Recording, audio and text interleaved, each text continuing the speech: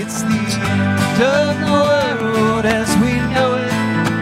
It's the end of the world as we know it. It's the end of the world as we know it. And I feel fine. I feel fine.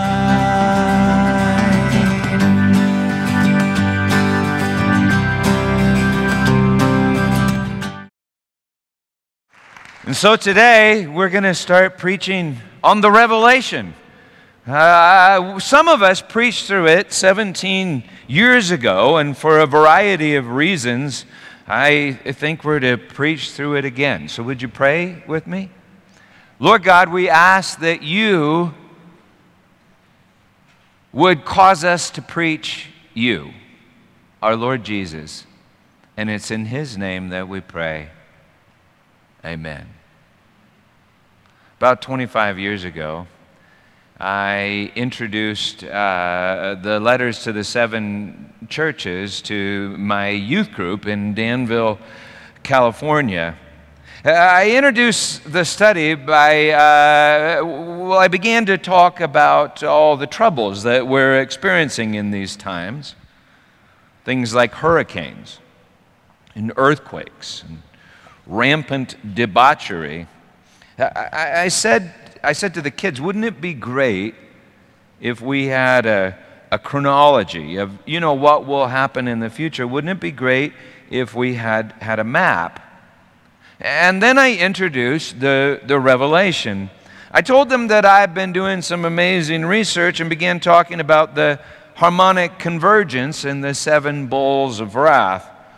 I showed them 2 graphs which systematically plotted the convergence and the hermeneutical systems of the apocalyptic vision as it relates to the socio-political geosyncratic issues of our day, which all clearly point to the year in which the Antichrist will appear on the world scene. 1991. I then revealed to them the remarkable numeric acuity so prevalent in the last 11 chapters of the Revelation. On the overhead, we began to fill in the blanks that would reveal the name of the Antichrist, all according to, of course, numeric acuitative construction. Before our very eyes, the name began to take shape. Saxwork Midge. Now, of course, I just made all this stuff up. But they were like totally buying it. And I'm talking about some smart kids, calculus, physics, seniors. They were smart, but they were buying it. I remember thinking at the time, oh my gosh, this is scary. I can't believe it's this easy to deceive people. Are we that desperate for a map? I said, I just don't know what this name Saxwork Midge means. Perhaps we could reverse polarity. And I flipped the overhead sheet over, and suddenly it was clear. Jim Kruskis, who happened to be sitting in the back row of the room at that very moment because he was our high school intern. All the staff began to yell. The kids looked at me like, hey, man, you made up that numeric acuitative stuff, didn't you? But we got up, we ran to the back, we grabbed Jim, we dragged him up front, kicking and screaming. We held him there. Apparently against his will, and we ripped off his shirt, and sure enough, under his shirt was this like heavy metal satanic t-shirt. And then we ripped that off, and there was another heavy metal t-shirt, and we ripped out like 4 or 5 shirts until Jim was standing there in front of 150 kids, bare-chested, held back by the staff, kicking and struggling, but he wasn't really bare-chested. Jim's chest was covered with this thick, black, curly Greek hair. And so I screamed, let's check for the mark. because I had seen the movie The Omen, and we just happened to have an electric hair trimmer plugged in right behind Jim up on front of the stage. So as the staff held Jim back, we began to shave his chest hair, starting from the left, working to the right. I remember I shaved the left side, and sure enough, this big black number 6 appeared. It had been hidden by all the chest hair. I can't believe it. And then I shaved the middle, and another big black number 6 appeared. I said, Jim, I'm so disappointed. How do I explain to the youth committee that we hired the Antichrist for a high school intern? And then we shaved the other side of Jim's chest, and sure enough, it revealed a number 5. I said, oh, Jim, I'm sorry.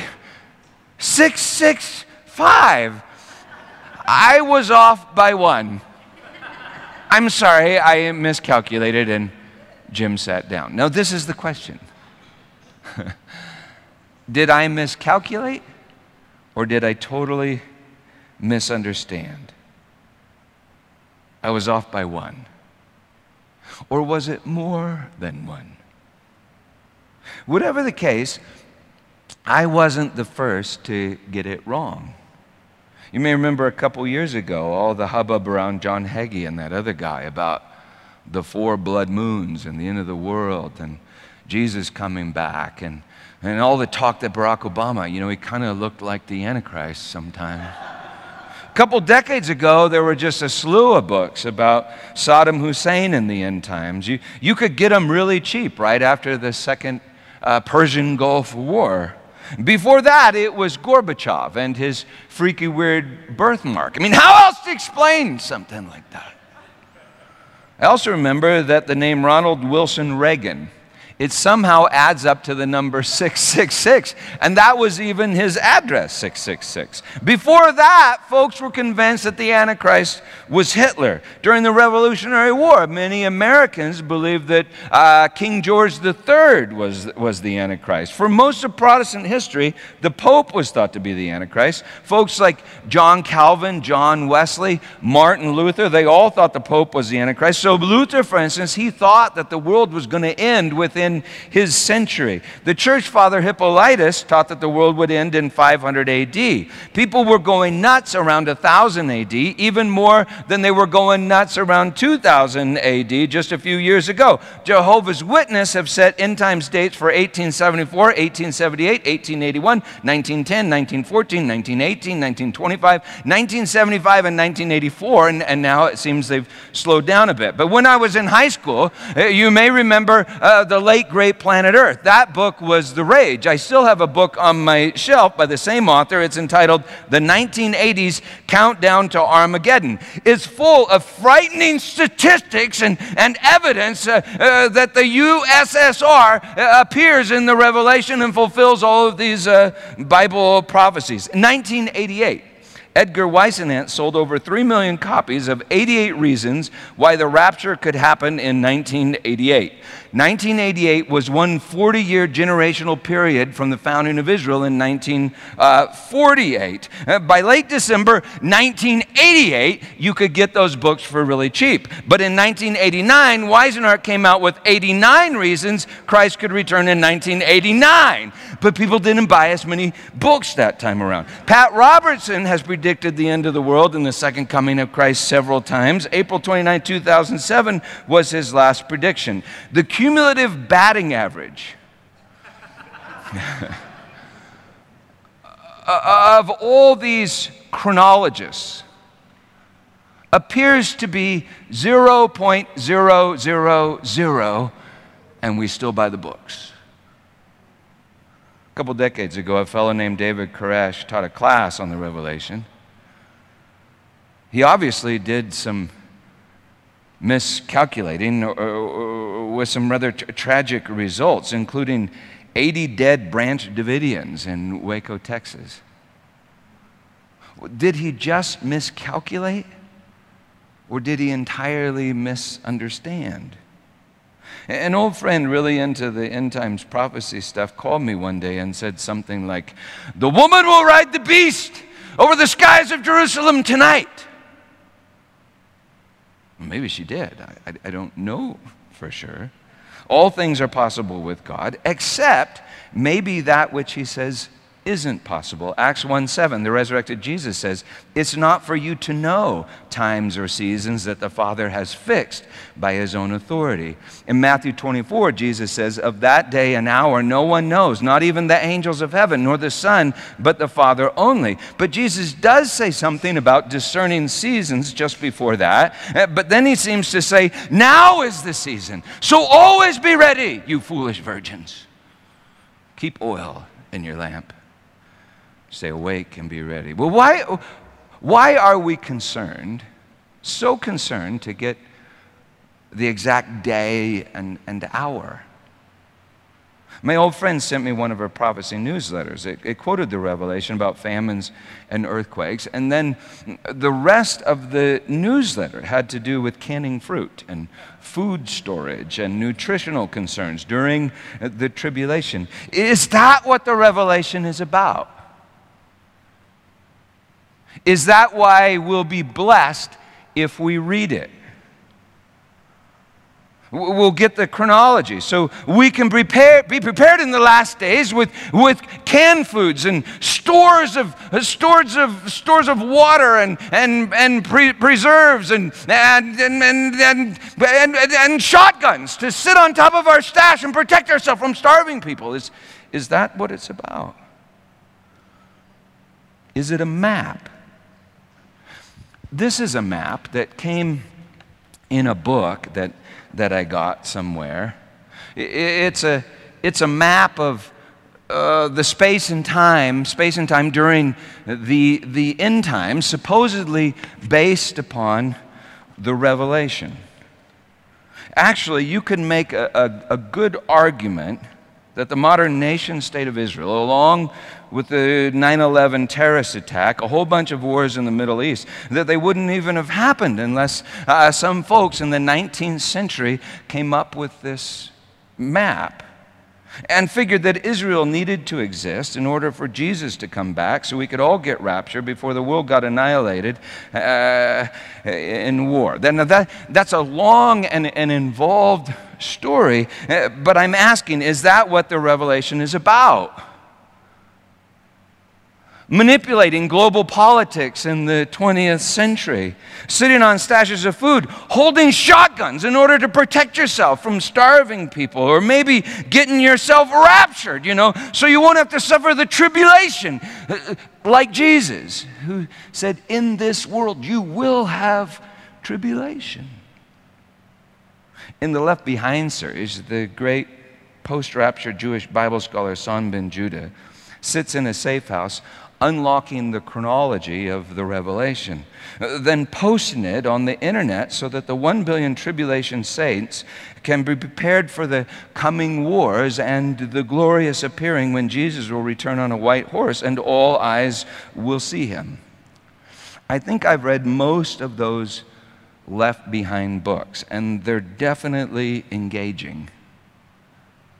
But they paint a really weird picture when you consider that in Revelation 6:10, the martyrs under the altar, they cry out to Jesus, "How long, O Lord?" Stupid martyrs, if they just read the Left Behind series, they'd know exactly how long. In Revelation 16:15, Jesus says very clearly, "Behold, I come like a thief. Blessed is he who stays awake." Bernard Eller writes, "Is it plausible that an author who includes such a statement at 2 points in his book could be writing the very same book for the purpose of telling us when the day was to come? Like Jesus wants to come like a thief, but here's the data you need to calculate the time of his coming." But that's something to think about. But I'm telling you, I don't think I ever held the attention of the youth group like I did when I told those teenagers I knew who the Antichrist was and when the world would end. And I'm just like them. I want to plan my future. Because if I don't, who else will? And besides, it's hard to keep oil in your lamp 24 hours a day. I like control. And so I need knowledge. I need knowledge in order to protect myself, in order to save myself. I need to know when, where, and to whom. I want a chronology. I want the map. He's found us!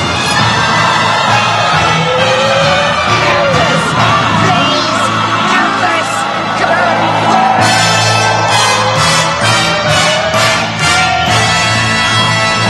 Come on! Who is that?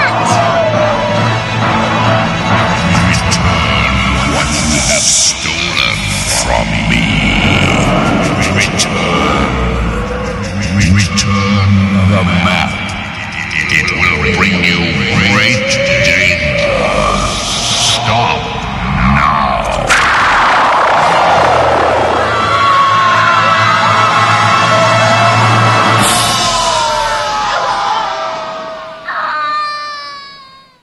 That was Kevin. And the six dwarves in the movie Time Bandits. They're running from the supreme being because they stole the map to space and time. The supreme being says, stop now. It will bring you great danger. And that kind of reminds me of what he said to Adam and Eve. The day you eat of that tree, of the knowledge of good and evil, you'll die. I bet Adam and Eve were looking for something like the map. In some form, they wanted to control the future. They wanted the map. I think we'd all like the map. Well, there are four traditional views regarding the chronology of the Revelation. First are the preterists. They argue that most of the Revelation happened in 70 AD or before. So holy moly, have we been left behind? Well, no, not according to the preterists. They say all the imagery and events described in the Revelation were easily understandable and applicable to the people to whom John sent the vision. It was about them and not a rapture 2,000 years later. Most critical Bible scholars hold this view today. And it does seem awfully clear to me, having carefully examined the text in places like Matthew and in the Revelation, that when Jesus said this stuff about discerning seasons, and when he said, this generation, I tell you truly, this generation will not pass away until all of these things have come to pass. Well, he was talking about the destruction of Jerusalem in 70 AD, one generation from the ministry of Christ. It was right after Jesus said those things that he goes on to say, but of that day and that hour, no one knows. Number two, historists. Historists believe the Revelation is this elaborate map of all church history. They're the ones who usually peg the Pope as the Antichrist. It was a very popular view during the Reformation among Protestants. Adherents were folks like Wycliffe, Knox, Tyndale, Zwingli, Melanchthon, Calvin, Luther, Isaac Newton, John Wesley, Jonathan Edwards, George Whitefield, Charles Finney, Charles Spurgeon, Matthew Henry, all the heavyweights. But very few ascribe to historism today. For they had this like one day in the Revelation equals 1 year in our history scenario, and they kind of ran out of time. But more than that, the Pope has turned out to be a pretty good guy, right? Not a very good Antichrist. Number three, futurists. Futurists believe that everything in the Revelation after the first 3 chapters refers to events that will happen in the future. This is the most popular view today among evangelicals. It's the view of the Left Behind series. It's the view that you'll find probably on the shelf at Walmart or in the National Enquirer and in most Hollywood movies. You see, it makes for great science fiction. And historical movies about bloodthirsty popes with the number 666 stamped on their forehead are just not in vogue anymore. Understandably, the Roman Catholic Church really advocated this futurist view during the Reformation. Most Protestants shunned the view until just 150 years ago. There are different kinds of futurists. The most popular today are the dispensationalists, who argue that the church won't even be around for most of the Revelation because we get raptured at the start of chapter 4. Of course, this view, along with the historist view, implies that most of the Revelation has nothing to do with the people that it was first sent to. And it really has nothing to do with us, Christians, that believe in Jesus because we get raptured in chapter 4. Number 4, idealists or spiritualists. Idealists or spiritualists argue that John did not intend or believe that his book had anything to do with particular historical events, but instead it was a visionary expression of timeless truth. This view was popular among the early church fathers. All that to say that the precise who, when, and where of the revelation is pretty hard to nail down. But then again, maybe not. Let's read it. Revelation chapter 1, verse 1. The revelation. The word in Greek is apocalypsis. It's where we get our word apocalypse. Apocalypse literally means unveiling. Apo, out of, and kalupto, hide, cover, or veil. Revelation 1:1, the unveiling, the revelation of Jesus Christ. Notice that it doesn't say the revelation of the Antichrist. In fact, the word Antichrist doesn't even appear in the Revelation. It doesn't say the revelation of the Antichrist, and it doesn't say the revelation of the map to the end times. It says the revelation of Jesus. Jesus Christ. That's probably meant to be the title of the book, The Revelation of Jesus. It can mean that Jesus is the one doing the unveiling, or even better, that Jesus is the one that's being unveiled. And of course it means both, because Jesus is the Word that reveals all things. And Jesus is the Word through whom all things are created and sustained. So He is the thing behind everything. Revelation 1:1, the revelation of Jesus Christ, which God gave Him to show to His servants the things that must soon take place. He made it known by sending His angel to His servant John, who bore witness to the Word of God and to the testimony of Jesus Christ, even to all that he saw. Blessed is the one who reads aloud. Oh, we're doing that right now. Blessed is the one who reads aloud the words of this prophecy.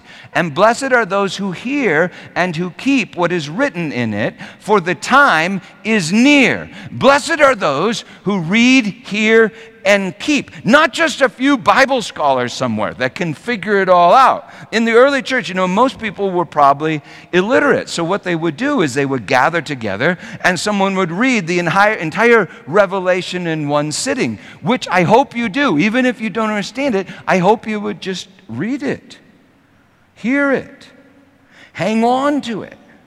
Blessed are those who hear and keep. That could be us. Blessed are those who hear and keep. Why? For the time is near. Literally, the time is egus. The time is at hand. Agizo is the verb, both from agkale, which means like the crook of the arm. King James Version then translates it, the time is at hand, because it means at hand. It's something like you could reach out and grab with your arms. Jesus came preaching, the kingdom of heaven is at hand.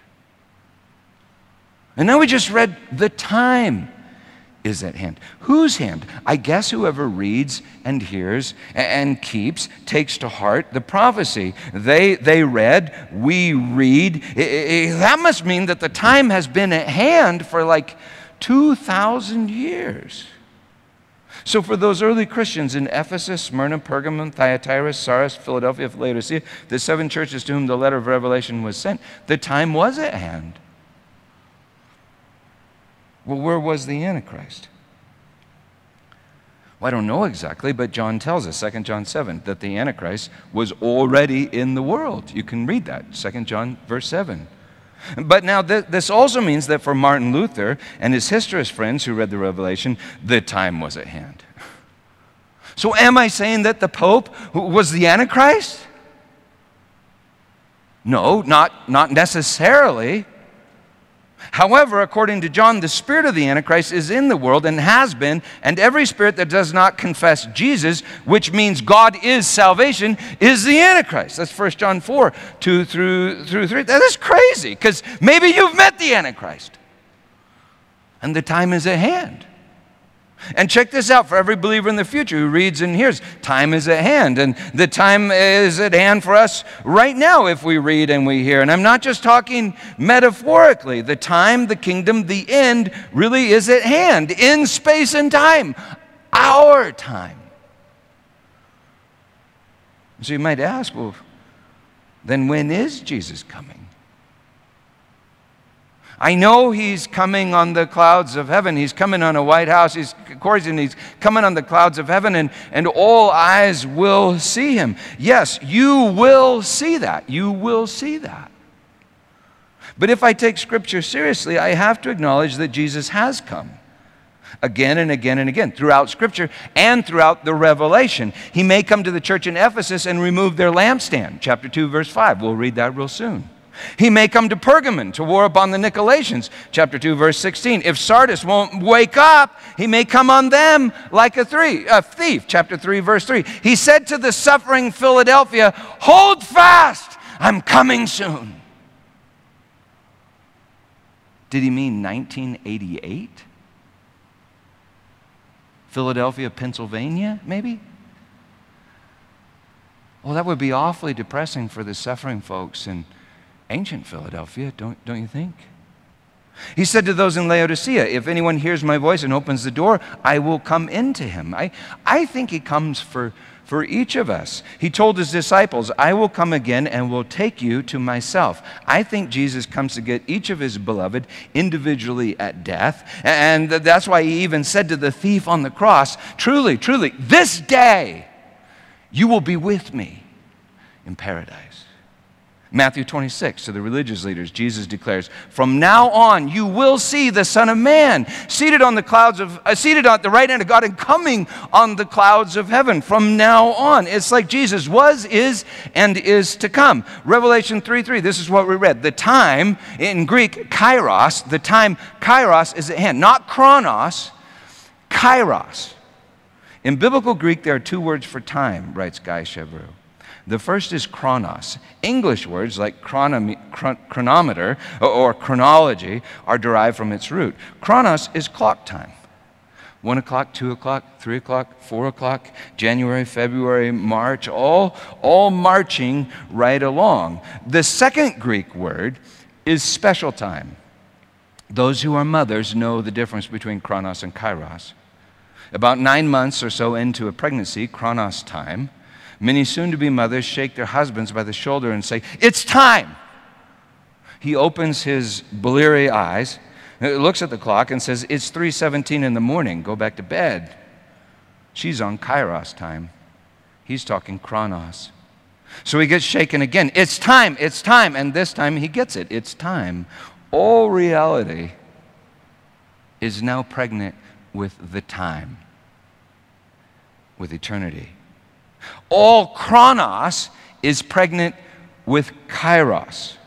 All times are pregnant with logos, the meaning, the plot. So the revelation isn't just about 7 little churches in the preterist past, or just some series of events in the Middle Ages involving some corrupt popes, or just some 10-nation European confederacy in the future, or just some spiritual ideas in space. Well, actually, I think it may be about all those things. But I know that it's about you. The who is Jesus. And you. The where is here. The when is now. Their eyes got big in youth group 25 years ago, for they thought that the revelation was about them. When and where they were. The time was at hand and Jesus was coming soon. Well, your eyes should get big too. Because the revelation is about you, when and where you are. The time is at hand and Jesus is coming soon. I guarantee that it will be within 1 generation of right now. Jesus is coming.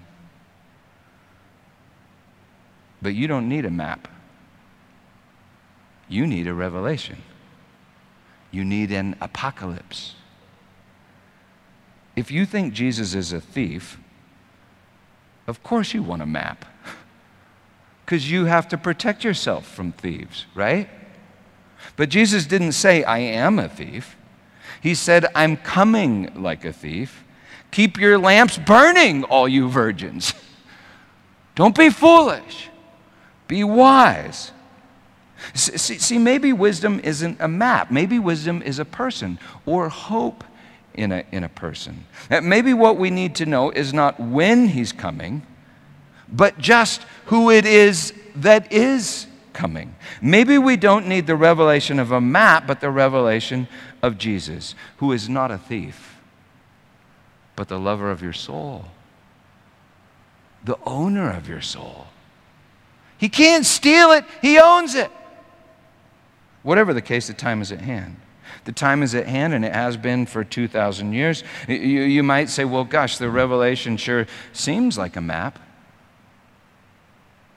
Does it? Have you read it recently or just seen the movie? You might say, well, it sounds like some really bad stuff is going to happen. Well, have you watched the news? Bad stuff is happening.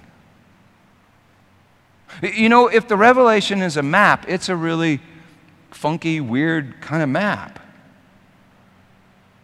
The end comes in several places throughout the book. You know, the stars fall from the sky rolls up and vanishes in chapter 6. That's like 1/3 or 1/4 of the way through the book. Time is weird in the Revelation, and time is weird in the Bible. Not only is a day as 1,000 years and 1,000 years as a day, but Bible time doesn't always seem to travel in a straight line. It seems to kind of almost move in circles. Many Old Testament prophecies, they seem to refer to something in the time of the prophet, like Isaiah, and yet they also seem to refer to events in Christ's life. They're like timeless realities, but not irrelevant to our time, but touching our time. Many times, even at once. In Revelation 12, we read about Christmas and the ascension of Christ. In Revelation 13, John writes, the Lamb was slain from the foundation of the world. That's way before Christmas. That's way before 30 AD. In John's Gospel, Jesus says, before Abraham was, I am. Not I was, but I am. God tells Moses that his name is I am that I am. Revelation 1:8, 21:6, 22:13, Jesus says just what God Almighty says. I am the Alpha and the Omega. That means the beginning and the end. The one who is, was, and is to come.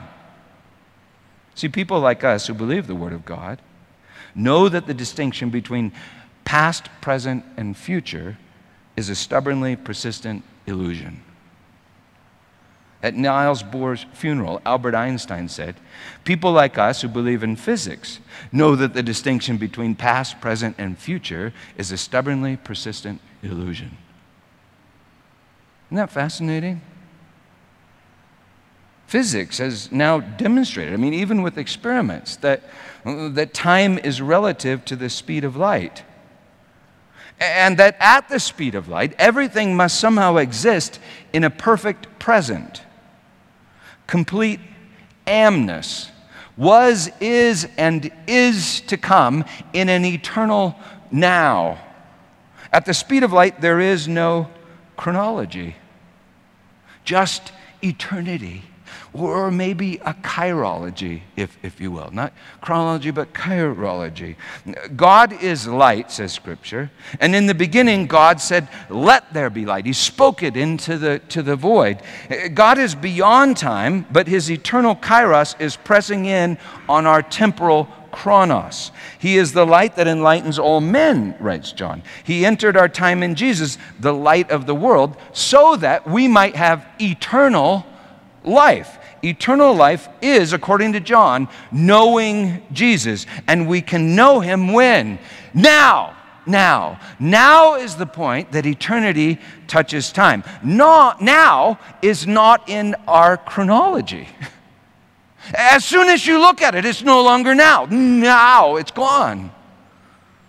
Now is the point eternity touches time. Now the present moment is when we step out of time somehow, reflect on time, and we ask, does my time have meaning? Love, joy, peace, patience, kindness, eternal meaning.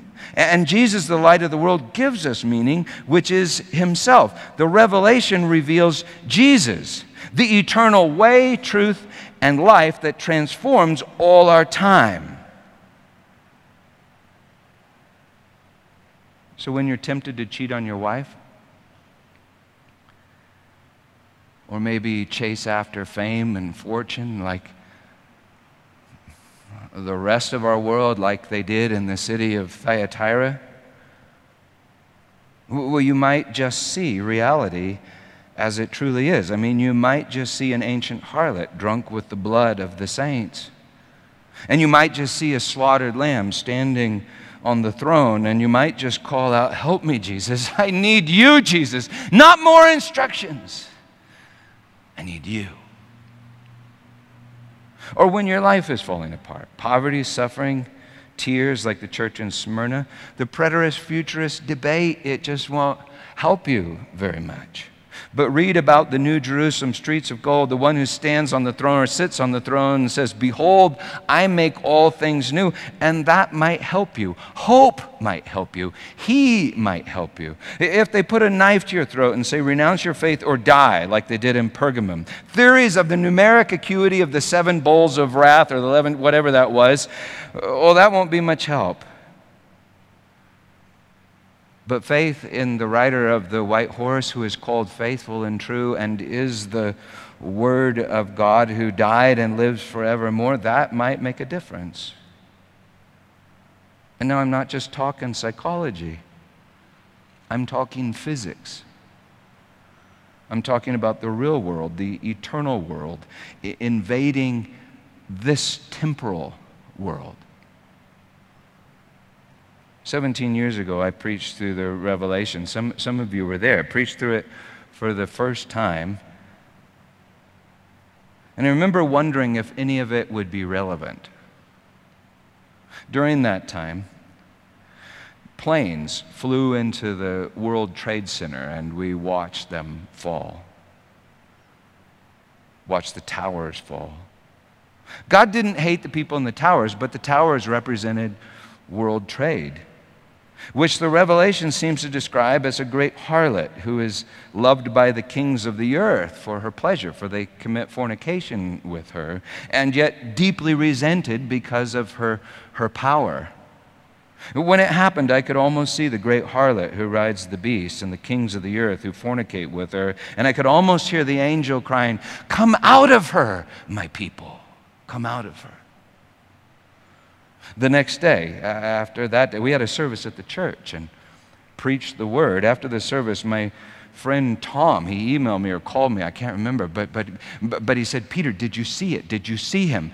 Did you see the rider on the white horse?" While we had the service, I looked up and I saw this rider on a white horse. He kept riding around us as we were singing and praying. I've heard stuff like that from missionaries.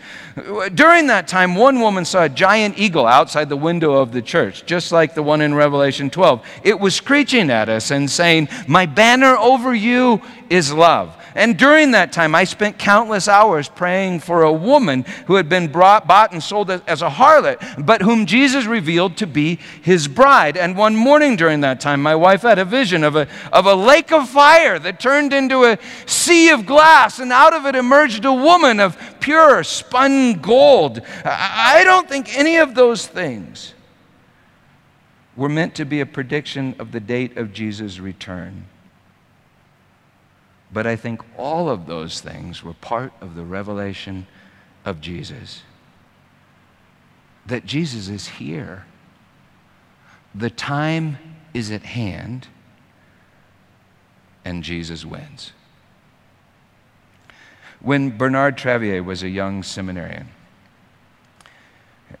he tells about how they used to play basketball after class at this public school. And the janitor would wait for them to finish their games. The janitor was this elderly black man with a white beard who would patiently wait, and while he would wait, invariably he would read his Bible. One day Bernard inquired of the man, "What are you reading?" The old man didn't simply respond, "The Bible." He said, "I'm reading the Revelation." A little surprised, Bernard replied, "The book of Revelation. Do you understand it?" And the old man looked up and he said, "Yes, I understand it." Bernard said, "You understand it? What does it mean?" And the old man said, "It means my Jesus is going to win. He's going to win. He's going to win, has won, and is always winning." Jesus is the Word of God. That's what we say, who creates and sustains all things. God in Christ Jesus is in absolute control. He even lets us steal the map and make an absolute mess of things. He even lets us take the fruit from the tree, just so we could see how insanely good He truly is. In Time Bandits, they steal the map, but they can't follow the map. And so they make a mess of everything and end up in a pit controlled by Satan. The supreme being suddenly appears, destroys evil, turns death into life, and he tells them about the map.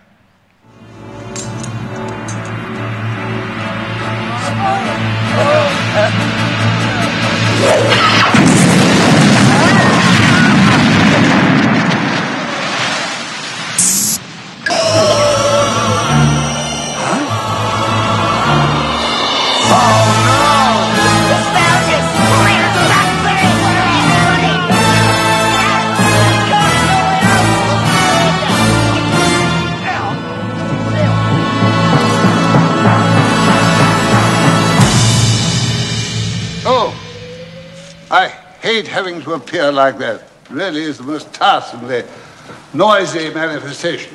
Still, rather expected of one, I suppose. Get down, get down. O great one, O supreme being, O creator of all the universe, without whom will be naught but scarab beetles on the... Dreadful mess. Dead? No excuse for laying off work.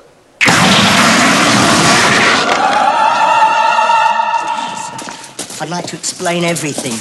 We didn't mean to steal the map. We didn't mean to run away. What do you mean you didn't mean to steal the map? It just sort Well, of course you didn't mean to steal it. I gave it to you, you silly man. Do you mean you knew what was happening to us all the time? Well, of course. I am the supreme being. I'm not entirely dim. Oh, no, sir. We weren't suggesting that, sir. It's just that... Yes, I let you borrow my map. Now, I want every bit of evil placed in here. Right away. Of course. Come on, then. Back to creation. I mustn't waste any more time. They'll think I've lost control again and put it all down to evolution. I love that movie. Even stealing the map was part of the map. Even taking fruit from the tree of the knowledge of good and evil was part of God's plan to reveal the glory of the tree of life and the one who is life and who hangs on the tree for the love of you. Even sin, especially sin, is used to reveal the wonder of God's grace. When God finally reveals himself, he's not an elderly English gentleman. He's the Lamb who was slain for the sins of the world and slain from the very foundation of the world. He's Jesus Christ and him crucified. And everything has happened that everyone would see him and fall in love with him. That has faith, hope, that is have faith, hope, and love in him and through him. That's what God is creating now. Love, faith, hope, and love in you. His heart beating in you. And you believers, you know him even now. You know that he's not a thief. We're the thieves. We project that onto him. We're the thieves. He's not the thief. You know him even now. That's the good news. Not that you have a map. You have Jesus. Because Jesus has you. The way is not a map that belongs to you. The way is Jesus, and you belong to him. 2 weeks ago, Susan and I moved my elderly mother to Albuquerque, New Mexico, to live with my sister Lydia, my 89-year-old, almost 90-year-old mother. The weeks before the move were pretty stressful for Mom. She got scammed by this con artist. And she was preparing to leave the home that she lived in for 20 years, the last 13 years by herself since my dad died. And on top of everything else, she gets, and I hope she doesn't still get, but she got tons of junk mail from Christian organizations wanting her to give money to their cause because they said that the end was coming. Just look, evidence after evidence, the end is coming, and so she should be stressed. One night she called me, or I called her, I can't remember, but she was in a terrible panic, and I asked what she was worried about. She gave me a litany of troubles, but not about the things I would think she was going to say, but about the world scene, about, liberals and Muslims and the earthquakes and the hurricanes and all sorts of storms, political, ethical, social. And then she said, "Peter, it's so bad. Peter, don't you think it's the end times?" And I said, "Mom, you lived through the Depression. You lived through World War II. You lived through the Holocaust and the Nazis and the Cold War and segregation. I mean, dang, that was pretty bad. At least as bad as anything today, Mom." But Mom, so what if it's the end times? And Mom, you're 89, almost 90. It's the end times, Mom. How long do you think you're going to live? It's the end times. But Mom, that's not bad news. That's good news. Mom, you know that Jesus is in total control of this whole thing. I know you. You know that, Mom. But more than that, you know him, and soon you're going to see him. You're going to see him, Mom. And Mom, you know him. Mom, you know that you love him, and you know that he loves you, and you know Dad is already with him, and soon all of us will be with him together. Mom, wouldn't it be great if it actually were the end times? I don't know if it is, but wouldn't it be great if it was? Wouldn't it be great if it was the time of the end? Because Jesus, our Jesus, is the end. She was quiet for a moment, and then she said, "Oh, Peter, that's right. That's right. I don't know what got into me. Thanks for reminding me. That's right. Goodbye." Revelation chapter 1, verse 1. The revelation of Jesus. Literally, the apocalypse, the unveiling of Jesus. And this is the apocalypse now. You kind of expected that, didn't you? On the night that the way was betrayed, he took bread and he broke it, saying, "This is my body given to you. Take and eat and do it in remembrance of me." And in the same way, after supper, he took the cup and he said, "This is the covenant in my blood. Drink of it, all of you, and do it in remembrance of me." In the morning, he hung on a tree, and his flesh ripped, and he delivered up his spirit. Scripture says that as his flesh ripped, the curtain in the temple separating the glory of God from humanity ripped from the top to the bottom. It was the apocalypse. The veil ripped. It was unveiled. It was the apocalypse. And this is the apocalypse now. Never run from the end. Always run to the end. For the end is Jesus. Blessed are you who hear it and keep it. Amen. With all creation I'd sing praise to the King of Kings. You are my everything, and I will adore you.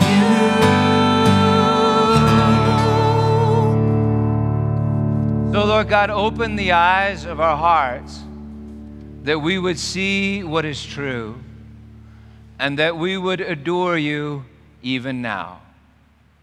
Thank you, Lord God, that we just did. And so we say what you tell us to say at the end of the revelation, and that is, come, Lord Jesus. Come, Lord Jesus. Forgive us, Lord Jesus, for being afraid of your coming, and we invite your coming. It's in your name that we pray. Amen. You know, if there was ever an apocalyptic fervor in the history of the world, and I'm using apocalypse in quotes, it would have been the time right before Jesus came. The Jews were really worked up about the end of the world and the coming of the Messiah, and they were waiting for a king to deliver them from the oppression of Rome. And Jesus came. And do you remember what he said when he came? He came preaching something. Do you remember what it says this in the Synoptic Gospels, that Jesus came preaching, and it was also what John was preaching. Do you remember what he came preaching? For kingdom of God is at hand. And we just read, the time is at hand. But right before he said the kingdom of God is at hand, he said one other word, and the word is repent. I used to think repent meant, try harder, Peter, but that's not what it means. Repent means have a new mind, have a new way of thinking. Repent, the kingdom of heaven is at hand. Everybody was at war trying to bring the kingdom of heaven and blaming each other. And he said, repent, the kingdom of heaven is at hand. That's my prayer for us, that we come to believe the kingdom of heaven is at hand, and that we would cry out, come, Lord Jesus, come. In his name, believe the gospel. Oh, and I should say this. You may have all kinds of questions. That's great. We're going to spend a year preaching through the Revelation, okay? Amen. Amen.